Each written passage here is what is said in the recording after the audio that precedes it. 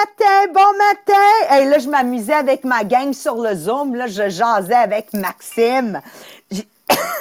J'ai dit une phrase préférée à moi que je ne peux pas répéter sur Podbeam. Il faut être sur le Zoom en privé pour entendre le raw part of the podcast. Alors, Virginie, pas de recherche pour Maxime ce matin, pas de recherche pour Maria. Nous sommes tous présents. Elle fait les avis de recherche quand on n'est pas là. I love it. Alors, Maria Meriano, 38 ans dans la vente en direct, investisseur immobilier avec mon époux Mohamed. Et j'ai juste envie de vous partager quelque chose. Je ne sais pas à qui je l'ai partagé. Non, je ne l'ai pas partagé en anglais, mais je vais le partager avec vous. Cette semaine, moi et ma sœur, on est propriétaire d'une bâtisse que papa nous a donnée comme héritage de son vivant pour la balance de l'hypothèque. Puis je veux vous amener à comprendre votre capacité d'être proactive dans la vie, où ça peut vous amener, OK? Et après avoir payé nos impôts, après avoir clairé toutes les dépenses de l'édifice, ça a donné à moi et ma sœur un 77 000 quelques chacune, donc plus de 144 000, si tu veux, à deux, comme revenu passif, en plus de qu'est-ce qui reste, bon, dans le compte, whatever. Qu'est-ce que je suis en train de vous dire? De choisir d'être proactive dans la vie, c'est de prévoir une retraite avec plus de revenus dépensables que quand tu travaillais à temps plein. C'est ça, la proactivité. OK? Pour celles que vous êtes là en train de suivre en anglais puis en français, c'est formidable parce qu'il y a des choses qui me passent par la tête que je ne dis pas en anglais, que je finis par dire en français. This is proactivity. OK? C'est ça, la proactivité. Puis je vais vous le dire tout de suite, simplement dit, la proactivité, c'est de faire quelque chose avant que ça arrive. That's it.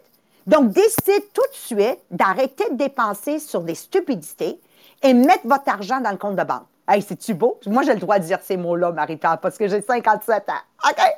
Ben, mais c'est vrai, tu sais, un moment donné, niaise pas, là. T'as-tu vraiment besoin d'un deuxième toaster? Quoi, tu vas griller 4 toasts en même temps quand t'en veux juste 2? Tu sais, c'est du bon sens que j'appelle. Et surtout, maintenant qu'on fait du télétravail, Maxime, on n'a même plus besoin de s'habiller. Voilà un autre 10 000 par année. En tout cas, moi, on pouvait dépenser beaucoup quand on était sur des scènes et tout ça. Encore là, tout de l'argent qu'on gaspille. Hey, my God, que vous pouvez être proactif financièrement présentement. Alors, aujourd'hui, on va commencer à l'envers. Au lieu d'être Maria Meriano qui passe, ça va être Marie-Pierre Tétrault. Et elle va partir avec 4 façons de parler lorsqu'on est proactif. N'oublie pas de te présenter, Marie-Pierre. À toi, mon amour. Merci, Maria. Donc oui, Marie-Pierre, j'ai 30 ans. Ça fait déjà 7 ans que je travaille dans un MLM, mais avant ça, j'ai fait ma maîtrise en biologie. Donc là, je suis bien excitée ce matin parce que j'ai trouvé un petit côté scientifique là, pour Maria. Là, elle aime bien ça quand que je suis l'astronaute du podcast.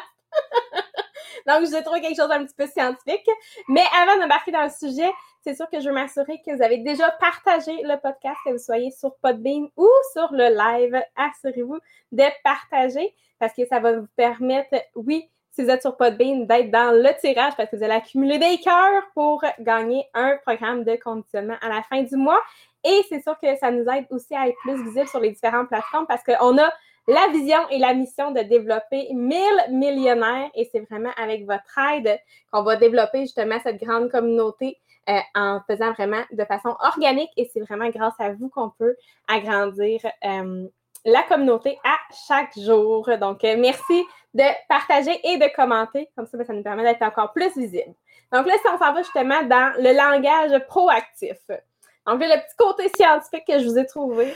Attends, Marie-Josée Brouillette a dit « Ah, Ariel est active ce matin. » Ariel est en feu ce matin. Pour une fois, c'est pas mes chiens, c'est ton chien. OK, excuse. Juste au moment où c'est mon tour. Toujours pareil. Voilà. Donc, en fait, le petit côté scientifique que je vous ai trouvé, c'est que j'ai trouvé une chose qui me dit le langage proactif modifie le cerveau de manière positive en libérant des hormones bénéfiques qui débloquent la réflexion et la résolution de problèmes. Versus le langage réactif va libérer des hormones plutôt négatives dans le cerveau qui limitent notre réflexion et notre façon de penser. C'est Donc, pour vraiment, ça les gens réactifs sont toujours malades. Non, mais c'est sérieux, là. Les gens réactifs, tu sais, c'est toujours la faute de elle et lui, et la lune, puis le soleil. Puis quand il pleut, ben là, les racines vont pourrir. Puis quand il fait le soleil, ben là, ça va brûler les fleurs. Il n'y a jamais... Tu sais, c'est toujours... Ça, oh my God! I love it! c'est vrai, hein? Oui. Vraiment, là? Donc, on a quatre étapes qu'on veut couvrir ce matin de c'est quoi un langage proactif. On a accepté la responsabilité, prendre le contrôle, faire des phrases actives et l'utiliser comme un outil pour le leadership.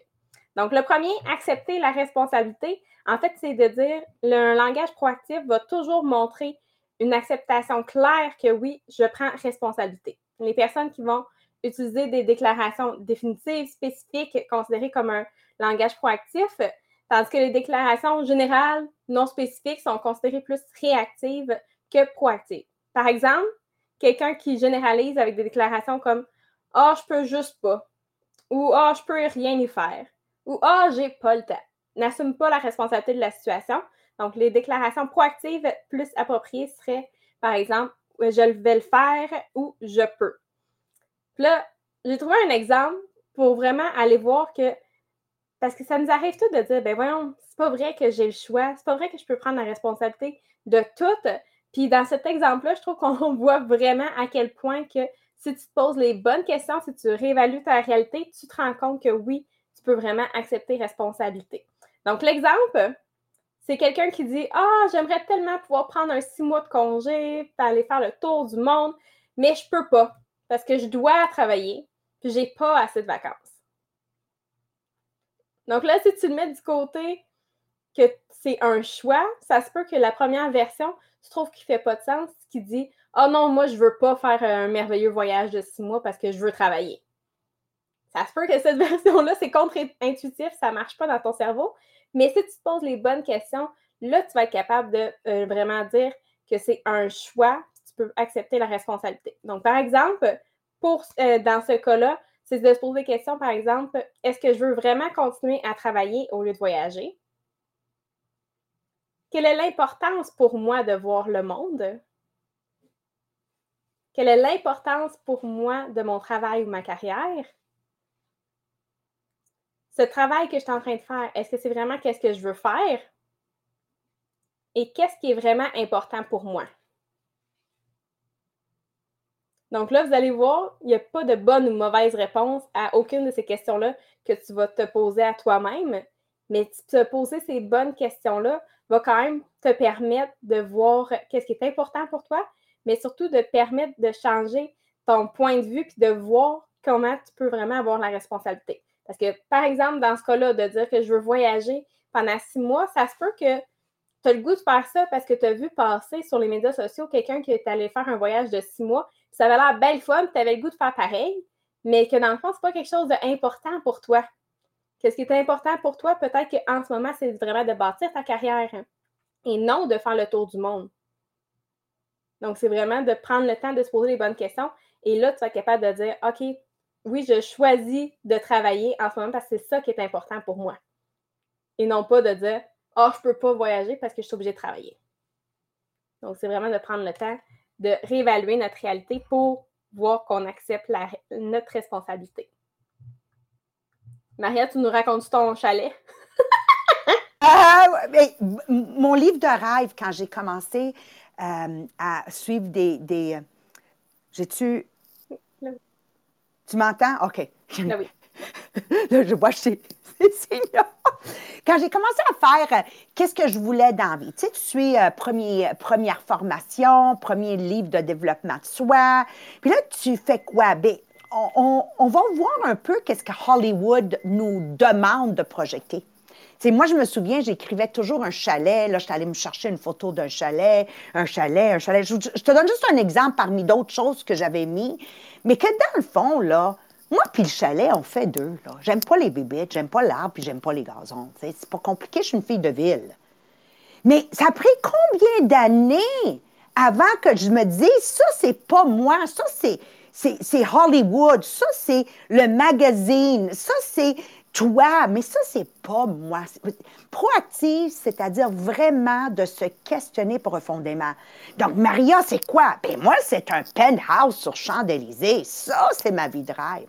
Un penthouse sur Fifth Avenue à New York. Un penthouse au port de Montréal. Ça, c'est Maria avec du béton, là, partout, partout, partout, du béton. Hey, puis, tu sais, je vous le dis, là, puis je carbure, tu sais, s'ils bâtissent tellement de penthouses, c'est parce qu'il y a de la clientèle comme moi, là. Alors, Mohamed, pour conclure que je n'ai pas dit dans l'anglais, alors quand Mohamed, un jour, m'avait amené pour voir un terrain dans le Nord, et que là, il me cherchait pour voir qu'est-ce que j'en pensais, il m'a retrouvé dans l'auto à l'air conditionné sur mon cellulaire. Il a compris que son projet de chalet, ça allait être son projet et non le mien.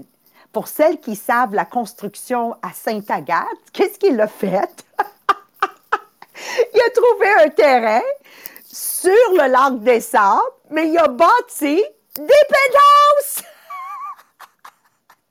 Tu vois, Mohamed, c'est ça, un homme proactif. Il dit, OK, moi, je veux quelque chose dans le Nord, mais ma femme, ça y prend son béton. Donc, il a combiné l'ingénieur qu'il est, l'ensemble des deux. Et là, mon condo sur le lac des Sables est prêt. Vous voyez, that's proactivity. That is proactivity. Donc, tu sais, je voulais juste te le dire, Marie-Pierre, c'est vraiment d'être mature, d'être proactive. Tu sais, moi, j'ai le droit de le dire, pas elle, là, mais c'est de la maturité. Proactivité, c'est d'être mature. Absolument. Mm-hmm. Merci, Maria! Ensuite, le deuxième, qui est de prendre le contrôle, dans les déclarations réactives, comme par exemple, si seulement, semble être beaucoup efficace pour présenter comme une victime d'autres personnes, des événements extérieurs, tandis que le langage proactif va montrer la personne qui a vraiment le contrôle. Donc, au lieu de dire si seulement j'avais un meilleur emploi ou si seulement j'avais une meilleure éducation, on va avoir la personne proactive qui va dire ben j'aime pas mon emploi, je m'en cherche un nouveau. Ou je veux un meilleur emploi, je retourne à l'école. Et ça va être suivi par une déclaration d'action qu'on va parler par la suite pour vraiment se rendre à avoir ce nouvel emploi-là ou retourner à l'école. Donc, une personne proactive va reconnaître que les événements de la vie ne sont pas un fruit du hasard, mais qui peuvent être vraiment contrôlés simplement en intensifiant et en prenant le contrôle. La troisième façon d'utiliser le langage proactif, c'est avec les phrases actives. Donc, un langage proactif va utiliser des phrases actives plutôt que passives. Donc, au lieu de dire, par exemple, « je voudrais », on va dire « je vais ». Ou au lieu de dire « oh, nous pourrions faire ça », on va plutôt dire « allons-y, on y va ». Donc, la différence, peut-être qu'en ce moment, elle te semble faible. C'est pas une grosse différence. Mais il y a des fortes chances que si tu ne trouves pas la différence, c'est que tu sois une personne beaucoup plus réactive que proactive en ce moment.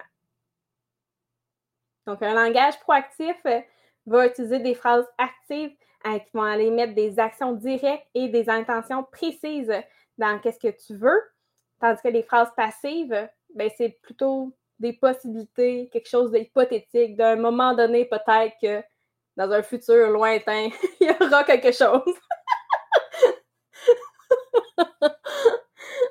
Et la quatrième façon d'utiliser le langage proactif, c'est un outil pour le leadership. Donc, tous les leaders de groupe utilisent un langage proactif. C'est ça qui les distingue des personnes qui vont les suivre.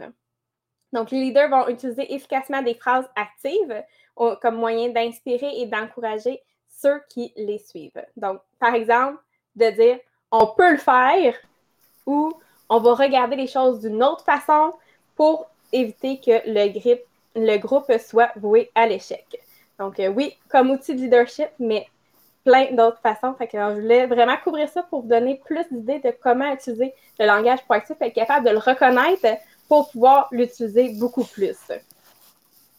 Il fallait bien que... Belle... Il fallait bien que Bella vous dise bonjour. Juste un petit coucou. OK. Elle manque d'attention. Pendant le podcast, elle s'assoit sur mon pied. Elle pense que je la vois pas. En tout cas, je te sens, ça c'est sûr. OK. Alors, on va le mettre là. Avez-vous vos stylos et vos papiers? Parce que moi, là, je vais m'en aller du côté, là, vous amener vraiment des belles exemples concrets pour changer votre trajectoire. Rappelle-toi de mon mot, immature. À chaque fois que tu vas utiliser un langage où tu ne prends pas de responsabilité, tu es immature. Écris-le. C'est ça que j'adore du podcast. Je dis les choses comme il se doit d'être dites. En passant, même moi, là, des fois, je vais dire quelque chose, puis là, silencieusement, dans ma tête, je fais « bébé, la, t'es immature. » Tu sais, je sais au moins me reconnaître. Je suis en train de jouer le bébé la victime. So, let's start, OK? 14, je l'ai-tu bien écrit? 14. 14 choses qui amènent à être proactive. OK. Number 1, self-direction. Vous dirigez vous-même. Ça veut dire quoi, ça, Maria? Haha! Tu rajoutes de la valeur à ton entreprise sans attendre qu'ils te le disent de rajouter de la valeur. T'as compris, Maxime? Là, la compagnie a besoin que tu rajoutes de la valeur. Moi, je ne suis pas là pour dire « Oh là, les backorders, oh là, je ne peux pas croire, ils ont changé la compensation. » Non. Je m'en irai pas travailler ailleurs anyways. Donc, je vais dealer avec ce qu'il y a ici. Je rajoute de la valeur, OK? Et je vais pousser pour que les gens nivellent vers le haut. Numéro 2. Manage expectation. Là, j'ai besoin de ton aide pour traduire, Marie-Pierre. Gérer les expectations, les attentes. OK? Mais attends. OK. Donc, démute-toi parce qu'il faut que tu m'aides à traduire. Fais la traduction de tout ça. OK? Je suis très claire dans mes attentes. Pourquoi? Sinon, vous allez m'imposer les vôtres. C'est tout. Moi, je suis 1 000 de profond. Donc, parce que c'est clair que ma priorité, c'est moi, mon conjoint, mes enfants, ma famille, mon travail, tu ne peux pas m'imposer n'importe quoi. Donc, je communique clairement à mon président, à mon patron, à mon équipe, à mon épouse. So, manage your expectation. Marie-Pierre, vas-y, traduis. Gérer tes attentes. There you go. Number 3, anticipate objections. Marie-Pierre? Anticiper quoi? Les objections. Une chance, t'es là. OK, I love it. OK. Ça veut dire quoi? Moi, je suis une vendeuse.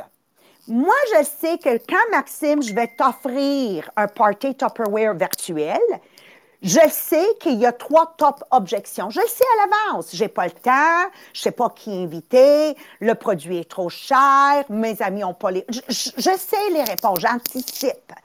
Un être proactif anticipe les objections. Quand je veux quelque chose avec Mohamed, j'anticipe toutes les objections qu'il va me donner pour que je puisse être prête avec mes réponses. C'est tout. C'est tout, je suis prête, OK? Number 4, problem management. Je gère les problèmes de façon proactive. Je identifie le problème à la racine et j'adresse le problème. Je ne fais jamais un effet Band-Aid. Alors là, Maxime, tu viens de mal parler à un power hour qu'on vient de faire. OK? En privé, je vais dire, Maxime, tu n'avais pas besoin de dire « moi, je ne fais pas ça ». Parce qu'en disant « moi, je ne fais pas ça », tu viens de dire que qu'est-ce que Marie-Pierre a dit, c'est pas bon. Je sais que tu ne l'as pas fait exprès, mais j'ai besoin que tu corriges ton langage. Excellent, Marie-Pierre. Félicitations, c'est très créatif de ta part. Pour ma part à moi, j'ai essayé ça. Mais tu n'as pas besoin d'abaisser quelqu'un en disant « moi, je ne fais pas ça pour te rehausser tout ça ». I manage the problem at the root. Immédiatement. Je guéris. Non, je fais de la prévention de guérison. OK? J'attends pas d'avoir le cancer. Je commence à bien manger à ma jeunesse. Does that make sense? OK? You take care of the problem. So, un autre exemple que je peux vous donner, un client.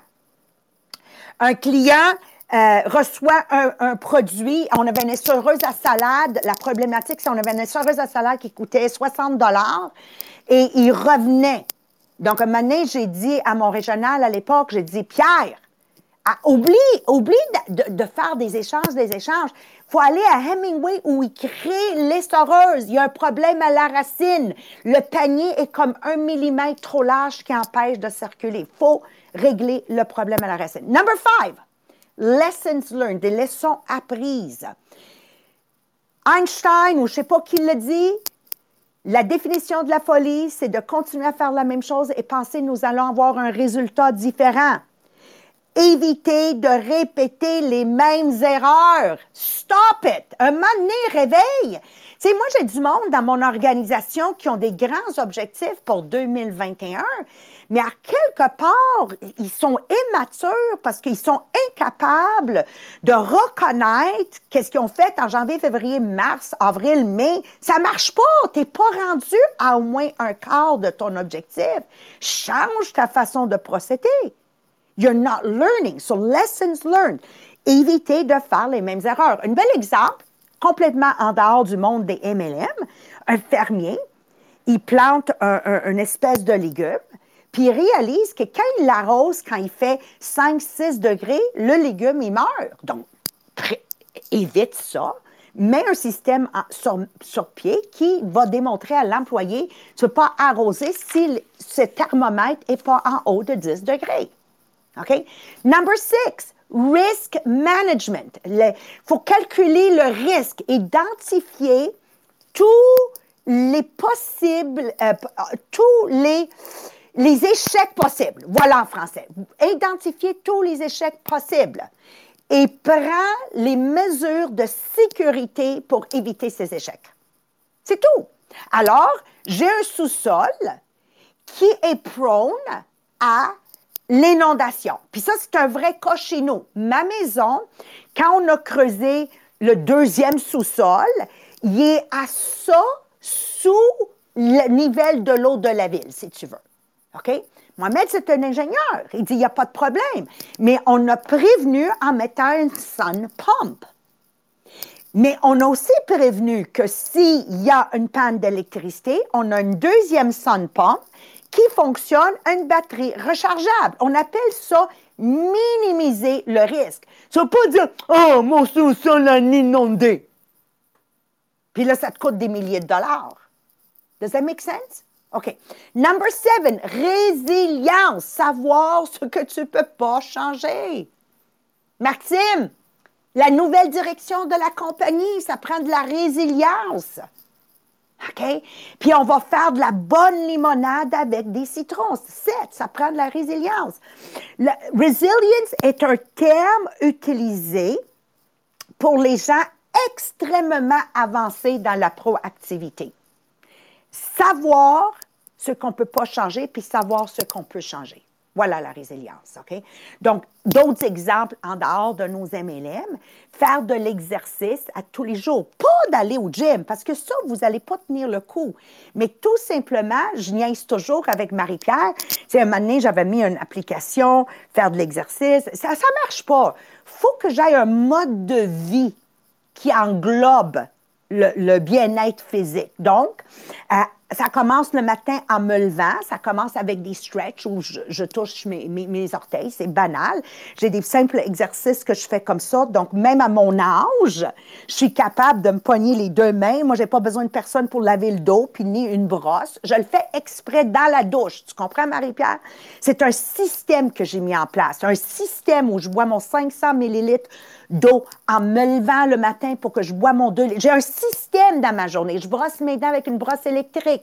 Donc, ça me donne 1 minute avec la jambe droite complètement en haut, 1 minute sur la jambe gauche. Puis là, je viens de planter mon jardin et tout ça. Je dis, Marie-Pierre, je suis vraiment en forme. Je ne suis pas raquée. Avec toute la terre que j'ai transportée, tous les accroupiers, lève-toi, accroupier, j'ai 0 douleur musculaire. C'est un mode de vie. J'ai une résilience que faut que je sois en forme, faut que je bouge. Présentement, on a du monde qui ont les jambes enflées parce qu'ils sont trop assises. OK, comprends ceci, sois résiliente. Tu vas maganer ton corps. So, bouge. Va te chercher un bureau que tu peux travailler debout, assise. Quand tu es debout, fais tes exercices. Envoie la jambe en arrière. Augmente ton fessier pour que tu aies un beau cul, you know? Voilà, il est dur, il est solide. Tu peux dropper un 10 cents puis il va rebondir dans mes rêves. OK. Numéro 8. Numéro 8. Planification. Prévoir. Présentement, on a beaucoup de back-order. Donc, on fait qu'est-ce qu'on appelle la facture privilégiée, la facture avantageuse. On commande le stock à l'avance, puis on vend qu'est-ce qu'on a dans nos inventaires à la maison. C'est tout. Comme le monsieur qui vend de la crème glacée. Il faut qu'il prévoie d'avoir plus de crème glacée à la vanille et le chocolat. C'est l'été qui est arrivé. Tu ne vas pas dire j'ai des back-orders de crème glacée. OK? Numéro 9, pratiquer, pratiquer, pratiquer. Nous, le podcast, ça commence la veille. Après ça, on fait chacun nos recherches de nos bords. On lit ensemble. Après ça, on écrit notre podcast. On le revise. On le revise dans le pré-podcast. Et ensuite, on vous livre.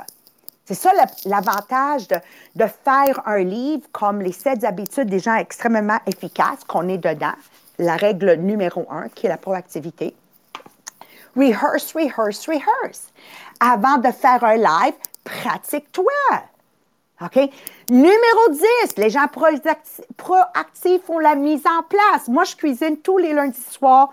Je vous génère 40 repas. 40 repas, Marie-Pierre, en 90 minutes. Pourquoi? Parce qu'il y a une mise en place de fait. L'ail est espluché, l'oignon est espluché. Au travail, avant que je quitte, la mise en place est faite pour le lendemain matin. Moi, je prépare le podcast à tous les matins, donc tout est déjà prêt que quand j'arrive, mon café est déjà prêt, je fais juste pousser le bouton. Mise en place. Les gens proactifs font la mise en place. Numéro 11, quality control. Chaque chose qui doit être faite est vérifiée par moi, le leader. OK? Si une cliente devait recevoir la commande, quality control, je l'appelle. T'as-tu bien reçu ta commande? Est-ce que tes produits étaient corrects? Numéro 12, avoir de l'initiative. Prendre de l'initiative versus attendre que les événements changent. Maxime, il faut avoir de l'initiative maintenant. OK? Voici la situation. Nous allons prendre cette situation en main, comme nous l'année passée avec le COVID. On s'est viré de bord. On n'a pas attendu que la compagnie revienne à la démonstration à domicile. C'est une chose du passé. OK? Prendre de l'initiative. Numéro 13, communication. Communication, gardez-vous au devant de vos équipes, au devant de votre conjoint, vos enfants. Communiquez clairement qu'est-ce qui se passe et à l'avance. Il faut que le monde voie nos faces. En tout cas, au Diamant, dans mon MLM à moi, il la voit ma face. Tous les matins. Maria est à quelque part. Là, on est rendu, on se voit un moment donné aujourd'hui. Je suis à quelque part, si ce n'est pas dans les stories. Il faut qu'ils vous voient pour qu'ils se sentent rassurés, puis il faut que la communication se fait à mesure. Numéro 14 est la dernière, persistance. Ah, Yasmine, là, Yasmine, Ahmed, Nadia, là, ils sont persistants. Je me demande d'où ils retiennent ça. Oh my God! So, Yasmine veut questionner son professeur, qui est un avocat renommé à Montréal, est en droit. Elle laisse des messages, le professeur ne retourne pas son appel. Qu'est-ce qu'elle fait? Elle se présente à sa classe, elle attend qu'il finisse sa classe, puis quand il sort, elle l'aborde pour lui poser la question. Elle dit, « Maman, il pense qu'il va éviter mon appel. Je me suis présentée à sa classe. » Mais c'est ça. A proactive approach, quelqu'un de proactif, veut dire que pas seulement tu es énergétique, mais tu es surtout persistante dans tes actions. Tu dis, « Ben, il ne m'a jamais retourné mon appel. » Non, reviens à la charge. Donc oui, la proactivité fait la différence entre vivre ta vie de rêve ou rêver ta vie. La proactivité fait la différence entre avoir une retraite financièrement à l'aise, où tu vas avoir même plus de moyens que quand tu travaillais, versus que tout à coup, il faut que tu te mets sur un budget. La proactivité sépare les gagnants des perdants. La proactivité sépare les gens qui vont s'asseoir là dans un coin puis se plaindre de tout ce que le gouvernement ne fait pas versus nous, on contribue à ce qu'on peut faire pour le gouvernement. Alors, je vous demande de vous analyser. Avez-vous un mindset proactif? Et rappelez-vous de cette dernière phrase qui vient directement de Stephen Covey. Ton comportement est une fonction de tes décisions et non de tes conditions. OK? Your behavior is a function of your decision, but not your conditions. Arrête de dire le blâme est là. Arrête d'être immature. Je choisis d'être majeur et vacciné et je choisis de reconnaître que je détiens le pouvoir de tout faire dans ma vie avec l'aide de Dieu. Amen. That's it. Hey, je vais partir un podcast Preacher Maria. Hey, man. OK, c'est bon, c'est bon. OK, on vous aime fort, fort, fort. Questionnez-vous. Questionnez-vous. Et là, Maxime, j'ai besoin que tu sois un leader pour la France. Vive la France, OK? Sois proactive. Il n'y a personne qui s'est couché.